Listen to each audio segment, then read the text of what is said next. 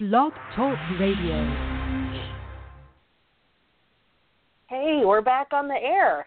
This is Janice Lindstrom with the Music Therapy Show, and today, this year probably, all we're doing are Journal Club shows. And here's why we've been gone for so long. So I have with me Dr. Meganne Mascow. Thanks for joining me, Meganne. Hi. Hello. And I have not scheduled any shows since, August is our last one, maybe? I don't know. It's been a while. Because I started graduate school and a new job, and I have a 3-year-old, and I just couldn't fit anything else in. And so this show and Journal Club were one of the things that I took off my plate last semester. But I didn't want to get rid of it altogether because I do Journal Club simply because I want to keep up with the research, and this sort of forces me to read the journals, or at least scan them, which is all I really do now, is since I'm in school, is I read the abstracts. And then I invited Meganne. I forget when we started this. It was several years ago. But I invited Meganne to join me because she's so brilliant, actually does research, and agreed to talk to me about research so that I wouldn't only have my opinions and thoughts to think about when I look at this research. So that's why this show happens. What have you been up to over the hiatus, Meganne? Well, I moved. I moved from North Dakota to Indianapolis and started a new job at Indiana University, Purdue University, Indianapolis, where I have the great pleasure of getting to work with Drs. Deborah Burns and Sherry Robb. And I am teaching and doing research, and I also was able to take over, it sounds like it was hostile. I was asked to become the chair for the Affiliate Relations Committee for the American Music Therapy Association. So I've been doing lots of work with that fantastic group of people. So shout out to my ARC peeps. They really are the best. We have snacks. Cool. Oh, that's always good. I always forget what that committee does. Can you refresh our memories and remind the members what we're supposed to do? Like, aren't we supposed to report some things to that committee? We are, and we are working really hard to actually make that a lot easier for members of AMTA. So the whole, what is it that you do? We're looking for a new name. So we have some suggestions for a new name. If you have a suggestion for a new name for us, please let us know. So the Affiliate Relations Committee is really the committee that helps AMTA, first of all, know who their members are that have dual certifications. So if you're like a music teacher and a music therapist, or a licensed family counselor, a licensed professional counselor, and a music therapist. So we actually have lots of professionals who are dually certified. So we help the association, number one, keep track of who those people are. And number two, and the reason we do that is because a lot of times those folks are also members of that other professional association. And so they can be a bridge, a communication bridge between different organizations and different professions.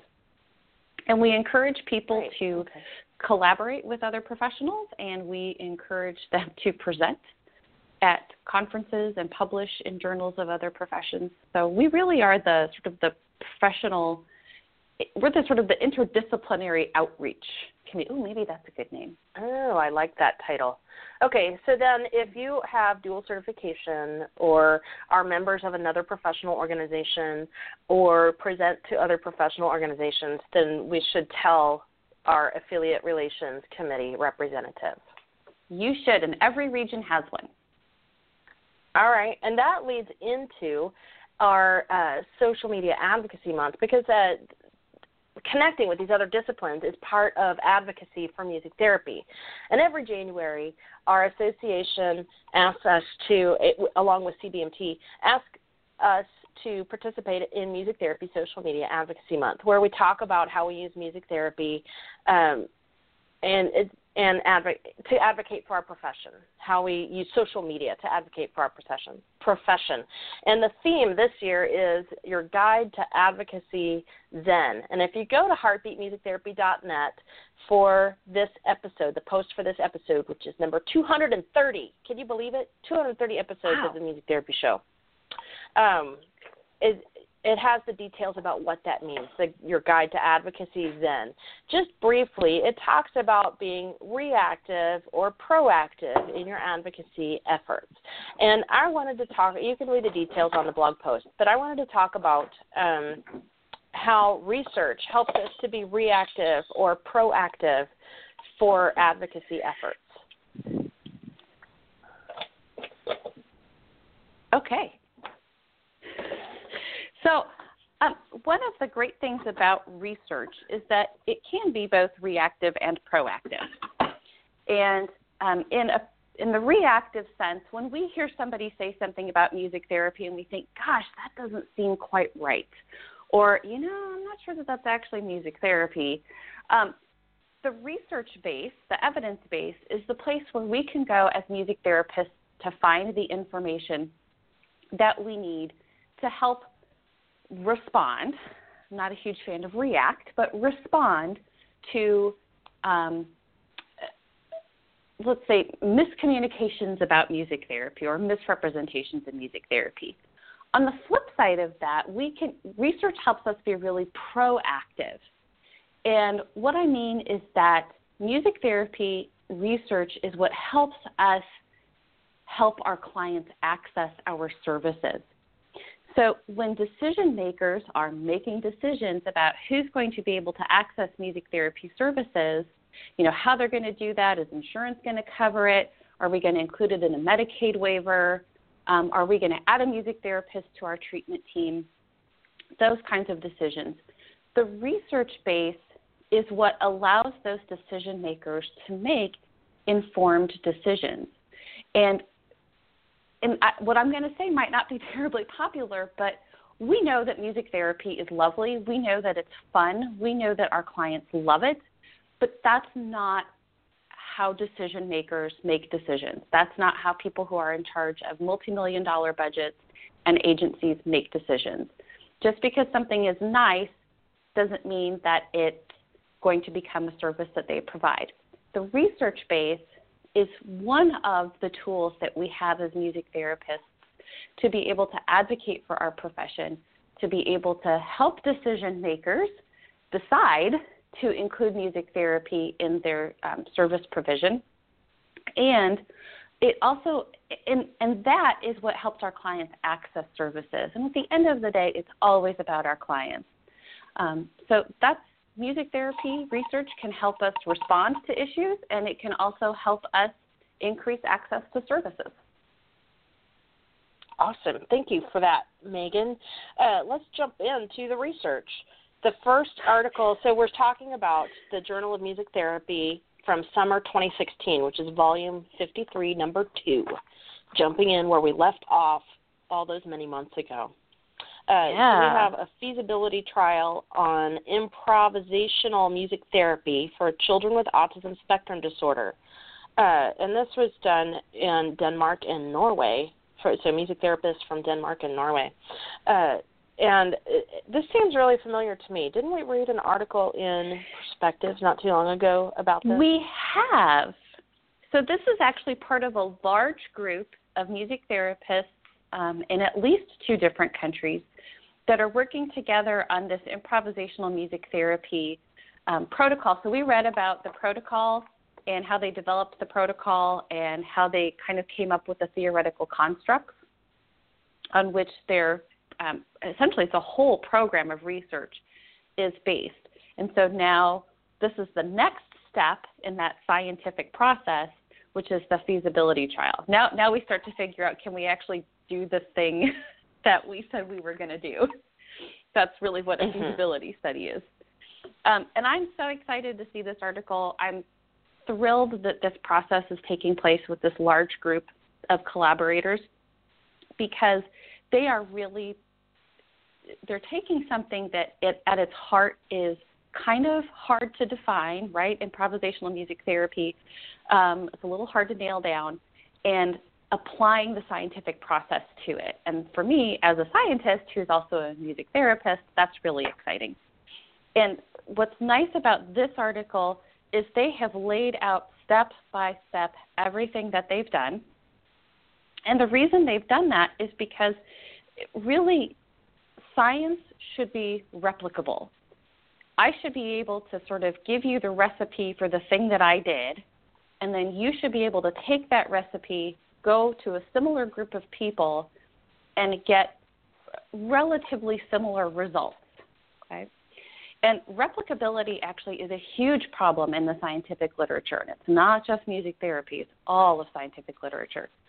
And it's really a cornerstone of science, is being able to replicate studies. So that's what they've done here, is they've given us as much information as possible about what they're doing and how this study works, so that theoretically somebody could go out and do it again. And they've done a beautiful job with this article. I do have one thing for people that are reading this article, and I'm a big fan of visual aids and research because I'm a visual thinker. So on page 99 of the journal, they have figure 1, and it's the flow chart of study participants. And they show you exactly, they show you exactly who was recruited and where and what happened, who got randomized to which group. But I will tell you that where it says 4 children in high-intensity music therapy, there is an error, and this happens all the time. For anybody who's listening who really wants to go on a treasure hunt, there is a huge error in one of the figures in my dissertation, which I did not find until after it was published. Of course. After 11 people had already edited it. So have fun. Go on a little treasure hunt. So it says 4 children in high-intensity music therapy, improvisational music therapy, 1 session per week, up to 60 sessions. That one time a week was actually the low-intensity setting. They just accidentally flip-flopped the verbiage. I was wondering those about 2 boxes. that. Yeah. So I went back because I read the abstract, and then I tend to go and look at and go right to the methods. And if there are pictures, I immediately go to the pictures. So I saw that, and I was reading it, and I thought, that doesn't seem quite right. So then I went back and was reading the study design and procedures, and it is. It's just it's a typo. It's a typo. That's fixable. Alrighty. So they had these 3 conditions. One condition was where kids had just usual care, and that was parental counseling, I believe. No music therapy. These are children with autism spectrum disorders. They had 3 children in this low-intensity music therapy group, which was improvisational music therapy 1 time a week, up to 20 sessions, and parental counseling, and 3 sessions of parental counseling. And then the high-intensity group was 3 sessions per week of improvisational music therapy, and then 3 sessions of parental counseling, and those 3 conditions continued for 5 months. And what they found, not surprisingly, actually probably surprisingly to the researchers, and it looks like it was surprising to the researchers. I love how open and honest they are in their assessment of themselves. They were surprised that they had problems with treatment adherence in the high-intensity music therapy group. So that group that had 3 sessions of music therapy per week, they didn't have very good treatment adherence. I think it was, I'd have to look now. I think it was maybe 50% adherence. Oh. It was pretty low of people who actually did like it was 51%. That's on page 106. So they only had 30 people they only completed about 30 of the possible 60 sessions, which does not surprise me. And for people who know me, they know that I have a son who is on the autism spectrum. He is autistic. He proudly wears his autism. We're big on neurodiversity in our household. And that does not surprise me. As somebody who has been at this point in my child's life, there's a lot of therapies happening. It's really hard to get people everywhere they need to be. And music therapy 3 times a week, especially if you're juggling OT and PT and social skills groups and all kinds of other things. And they talk about there were folks who were single parents, they had transportation issues, there were child care issues. That doesn't surprise me. that was an issue. They had awfully good adherence, though, in the one-time-a-week group. The one-time-a-week group actually had a 93% completion rate. So as a researcher, that tells more me, feasible then. Yeah, right? That's what feasibility studies are. It's like, I'm not sure if I can get, right? Here's the thing I want to do, but if I can't get people to do the thing I want to do, then, you have to go back and revise what you're doing. So they talk a little bit about the treatment fidelity. How did people adhere? And this relates back to that article that we talked about before that I do believe, I think you're absolutely right. I think it was a music therapy perspective. So if you haven't read that one yet, that'll help you read this article. They didn't have any safety issues. That's always good. They talk about blinding and retention. I would have to say one of the things I did look at, too, again, I like pictures, and I like it when people talk about pictures. This is not a picture thing, though. This is on page 114. They're very self-reflective, which I appreciate. They talk about what they need to do, in the future. They say on page 114, in future studies and clinical decisions about combinations of different therapy approaches, family burden associated with travel time and location of services requires due consideration. And I think that's really important because, you have functioned as a clinician for a super long time, right? And I don't function as a clinician as much anymore. And I think sometimes it's really easy for researchers to forget that the people with whom we're working and doing research are people, and they have lives that don't revolve around our research. So I was happy to see that, to see the researchers going, we need to take life into consideration here. Yes. All right. Shall we move on to the next article? Absolutely. So this one is called Music Therapy Helped Me Get Back to Doing, Perspectives of Music Therapy Participants in Mental Health Services. This was by Triona McCaffrey and Jane Edwards in Ireland and Australia. What an international issue we have. What? I know. Our next one's by people from Korea. I know. This is a qualitative study. And I'm a big fan of well-done qualitative studies. What I liked about this study, and there are a lot of things I liked about it. The first one is I appreciate how clear the authors are about the approach that they took in their methodology. Now, there are a lot of big words on page 125, and I'll be honest, I had to look up some of them, and I have a pretty significant background in qualitative research. But I had to look up how phenomenology and hermeneutics, my husband says that word really well, I never do, and ideography come together to create IPA, because I'll be honest, I saw IPA and I was like, it's the International Phonetic Alphabet. Wait, that can't be right. No. Because I'm an old opera singer, and that's how my mind works. But they conducted interviews in Ireland with some participants that I believe with whom Trina was working. They recorded the interviews and then went back and did analysis. And I loved the themes that emerged from these interviews. It wasn't a very big group. Qualitative research typically is not. But again, quantitative research is often about breadth of information, whereas qualitative research is really about depth of information. And they got some great depth. So the themes that came up, and I just made a list as I was reading through the results section, and they really resonated with me, and I suspect that they'll probably resonate with other clinicians too.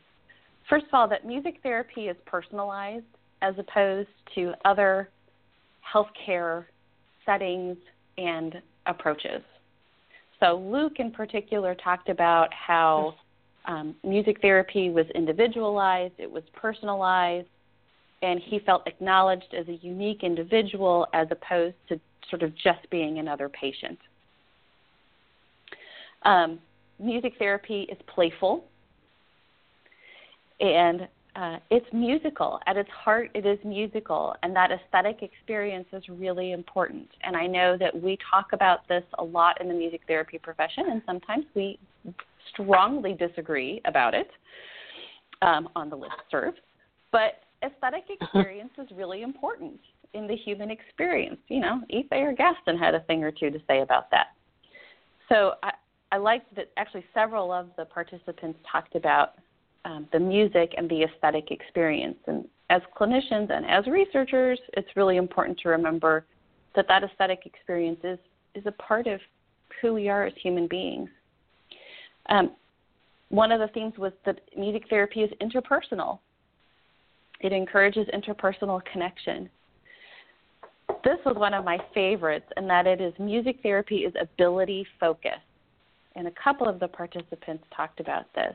So rather than about music therapy being about what you can't do and trying to fix that, so to speak, music therapy looks at what are the things that you can do and how can we use those things that you can do to help with any difficulties that you're having. And that's one of the things I love about being a music therapist is we're just generally positive people.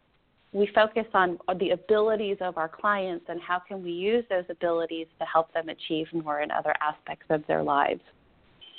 That music therapy is wellness. It focuses on wellness. And I like that idea of holistic wellness. There was an admonition from one of the participants, and I think it was the last one, who Karma talked about how powerful sound is. And she was really hesitant to come back to music therapy because the sound was a little bit overpowering.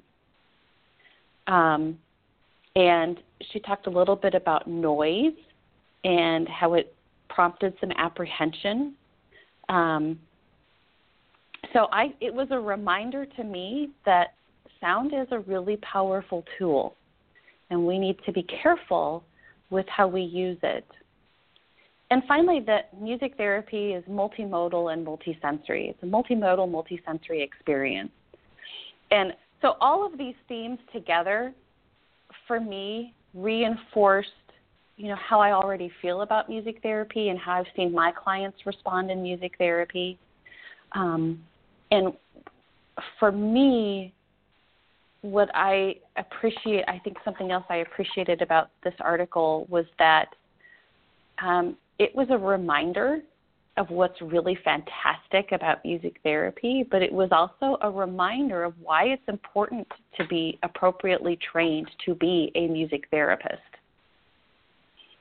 Because interesting. A board-certified, an appropriately trained and credentialed music therapist has the skill set to personalize music therapy, to make it playful and therapeutic, to be able to integrate that aesthetic experience and value that aesthetic experience while also being mindful of the potential contraindications and being able to help clients work through issues that emerge because of their experiences in music therapy. So it was a gentle reminder of the importance of appropriate training as well. Maybe not what the author intended, but I got that. I have always had a hard time figuring out how to use qualitative research as evidence-based practice or to inform my evidence-based practice. And the way that you describe the themes from this article really highlights how it can do that. And I kind of want to focus on those themes in my work this next year. Right? And how wonderful is it, because I'm looking at this and I'm thinking, gosh, these could be whole programs of research. These themes could be whole programs of research in and of themselves. We could look at personalization of music therapy as opposed to, quote, standardized care. Again, qualitative research, it's not about it being generalizable. It's about helping us understand the depth of what we're doing, which we can't really get from surveys and, pain rating scales and all of that. Right. But you can, but you know what? When I was talking earlier about decision makers don't just want stories. They do want stories, but they want stories and numbers. Mm-hmm. So that's why there is room at the music therapy table for every kind of research, because all of it helps us build our evidence base, and all of it helps our clients access services. So, all right, we have 3 minutes left in the live show, which means we have 18 minutes to finish the next 2 articles. Okay. Oh, we got it. We got it. Because I actually don't have much to say about the next article. Oh, excellent. Okay, well, it is a meta-analysis and a systematic review. It's called Rhythmic Auditory Cueing in Motor Rehabilitation for Stroke Patients, a Systematic Review and Meta-Analysis by Dr. Kim and Ms. Yu, Mr. Yu. Yep. I really am not sure, and I apologize if I screwed that up for you. But anyway, they're from our bias they're just from came out. EHA Women's University at in Korea, right? Yeah, Seoul, South Korea. Go yeah, Korea. Seoul, Korea. Okay, so this is a systematic review. Yeah, probably. Yeah. So this is a systematic review. I'm a big fan of the systematic review because I think that students and clinicians can get a lot out of them. It's like somebody did half the library work for you. So if you're a student and you are, let's say you have to write a paper on neural rehabilitation, gosh, you should probably start looking for some systematic reviews like this one. Or if you're a clinician who is getting ready to make a proposal for services at a rehab facility or a rehab unit of a hospital, you should probably have a few systematic reviews ready to go.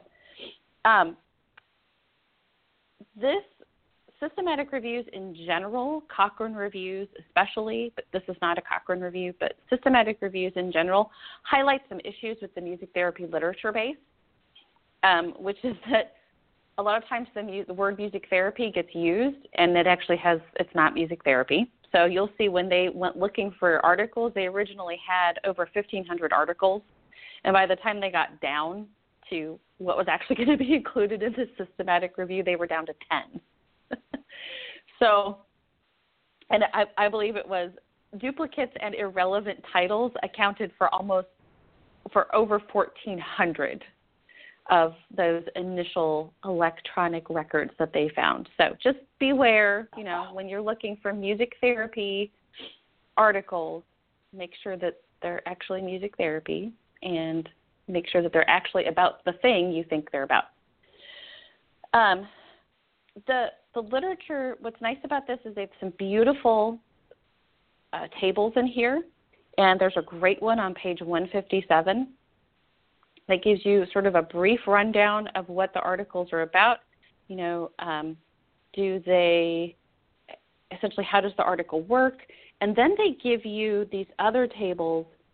One of them is about gait training. One of them is, a couple of them about gait training. One of them is about rhythmic auditory cueing on gait parameters. So they give you some fantastic information and essentially the results from all of these articles in lovely table format. So you don't have to go read all of these articles individually. You can read the summary. You can essentially read the results of these articles, which again is great if you're a music therapist and you're trying to get a presentation ready, or you're trying to, get some interventions ready for your work. Systematic reviews can be a great way to go. So that's what I have to say about systematic reviews. The other thing I want to say about systematic reviews is if you look, they have a list of all of the articles that are included in the systematic review. And not everybody has access to all of those articles. If they're not in JMT or MTP, you may or may not be able to access them. But your public library should be able to help you get your hands on articles that you can't necessarily get on your own. So go make friends with your public librarian. Yeah, librarians are awesome. And they enjoy doing research. So we might They're the best. Let them help us. The only problem I have with articles like these is trying to figure out what the numbers mean and the acronyms that are used. So you have to spend a little bit of time interpreting what those mean and maybe seek some help with that. I do a lot of Googling. I mean, I've got a pretty good background in statistics and data analysis, and I still Google things. All right. So, see, Google can be useful for research. Mm-hmm. But all right. Don't you dare use it in my class. The last article is, I always tell my students to use it when they ask me silly questions like, what does phenomenology mean? What does Google say it means? That's fine. Yes. Look it Dictionary. up. Merriam-Webster.com. All right. And then they're like, I'm allowed to use Google for it to answer those questions? Yes, you are. All right. Yes. So the last article is Vocal Music Therapy for Chronic Pain Management in Inner City African Americans, a Mixed Methods Feasibility Study. And these are all music therapists from Drexel University. Yeah, so if you aren't aware, Drexel is in Philadelphia. So it is in the inner city. All right. So this is a mixed method study. Mixed method studies are great because we talked about quantitative and qualitative. Mixed methods sort of gives you the best of both. You can get depth of information from the qualitative pieces, but you can also get breadth of information from the quantitative pieces. And depending on how you use those different approaches to research, those different methods, you wind up with different information.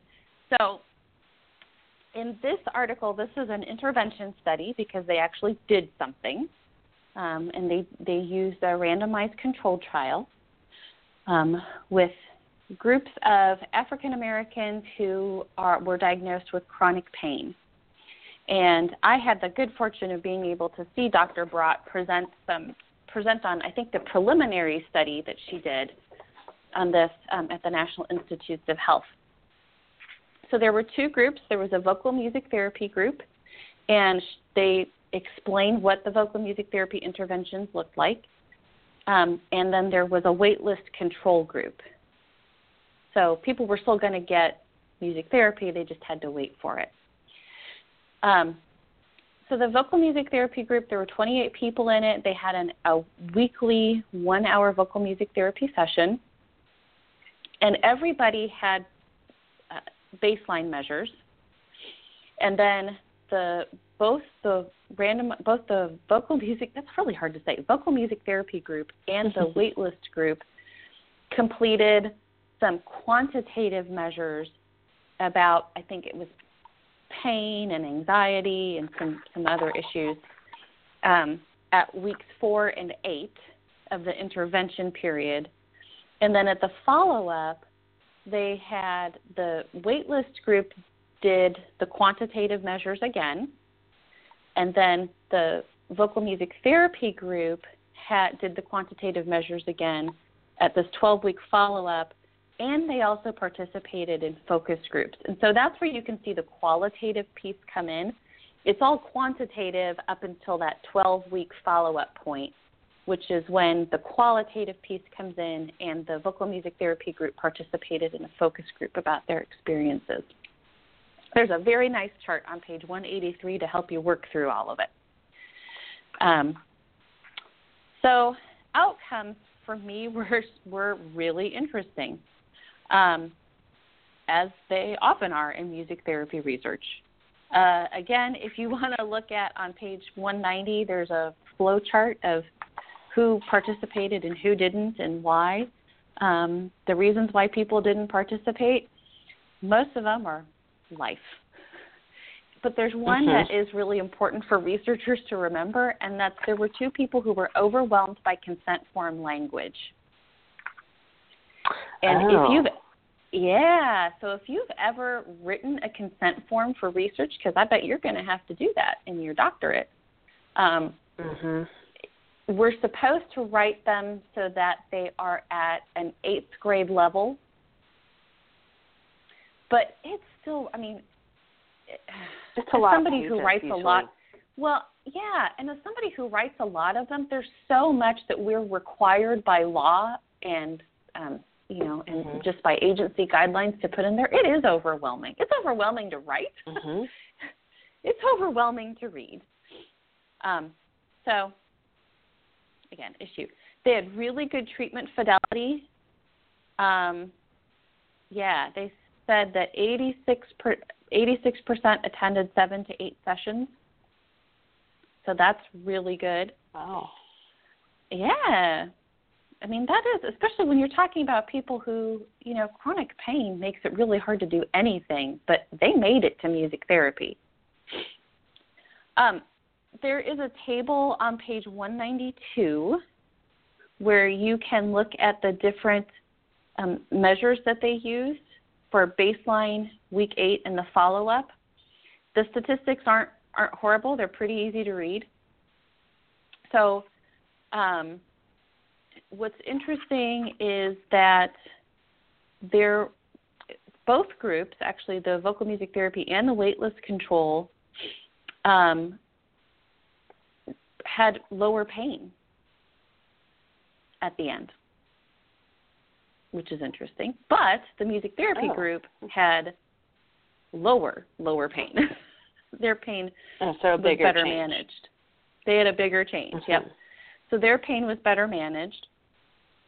They also had more general physical activity at the end. They had more pain self-efficacy, so they felt more in control of their pain. They had, looks like they had lower anxiety at week 8 and lower depressive symptoms at week 8 than the waitlist control. But when we get to the follow-up, not all of that benefit hung around. So that is also interesting. That when the treatment stopped, after a while, the benefit seems to have stopped a little bit. So you can't just do music therapy for 8 weeks and have that be it, is what I've learned. Well, yeah. So and exactly what this tells us as clinicians, right? And this is where, and you and I have talked a lot about how research gets translated into clinical care. And this is one of those instances where you could look at it and go, oh, okay, well, if at 12 weeks they haven't had any intervention for 4 weeks, and now the benefit that they received is trailing off, well, maybe that means that we need to have booster shots, if you will, of music therapy, right? It has a specific technical name, but I don't remember what it's called. I like booster shot. It's I'm a mom, and I just had to get my kid in for his vaccinations. It's a music therapy booster shot. One thing I do believe in as a scientist is translating science into everyday language. So. Yes. But in terms of qualitative data, the participants had a lot of positive things to say about music therapy. And one of them was about self-management and feeling peaceful. Participants discovering, I love this idea of discovering music as a new way to help manage pain. Because if you have any experience with chronic pain yourself or with somebody who has chronic pain, it's really hard to, it beats you down over time, right? Because you try technique after technique to manage the pain and it doesn't work. And, you just think, gosh, is there anything that can help? And as one participant said, it amazes me that music has always been a part of my life, but I never associated it with dealing with pain. I never thought it would help me with my pain.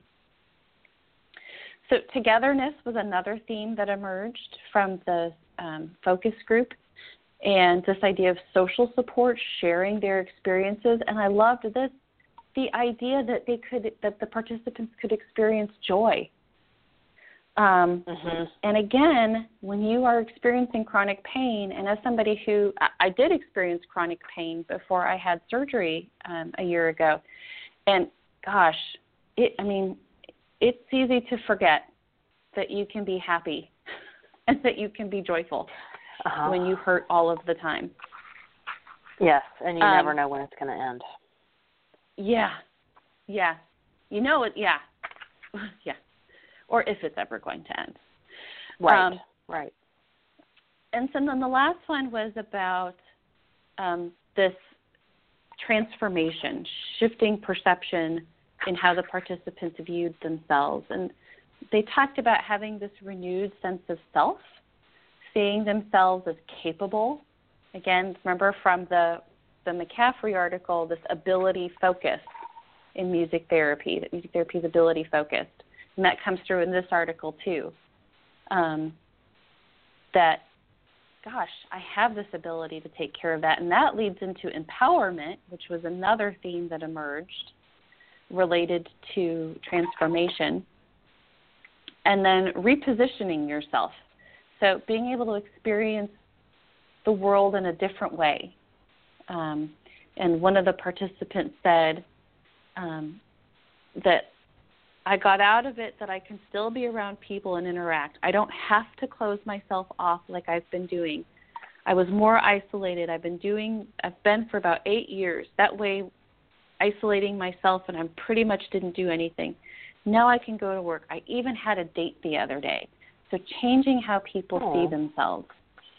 Right, and I think that's really the power of mixed methods research, is that you get the numbers, but the numbers only tell part of the story. The qualitative piece helps you see the human that's experiencing those numbers. And if you want to see a lovely table that shows you how the quantitative and the qualitative data line up in this article, it's on page 199. So, well done, Dr. Brott and company. I know. That was great. Thank you, Megan, for summarizing all of those for us so nicely. I really appreciate you joining me in Journal Club.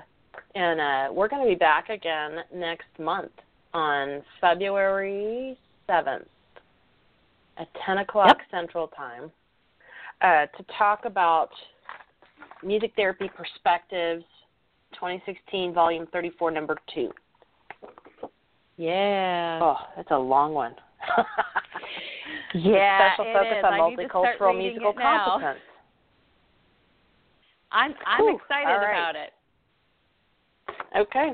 All right. Well, thanks so much. Have a great day, everybody. We'll talk to you again next month. Bye. Yep.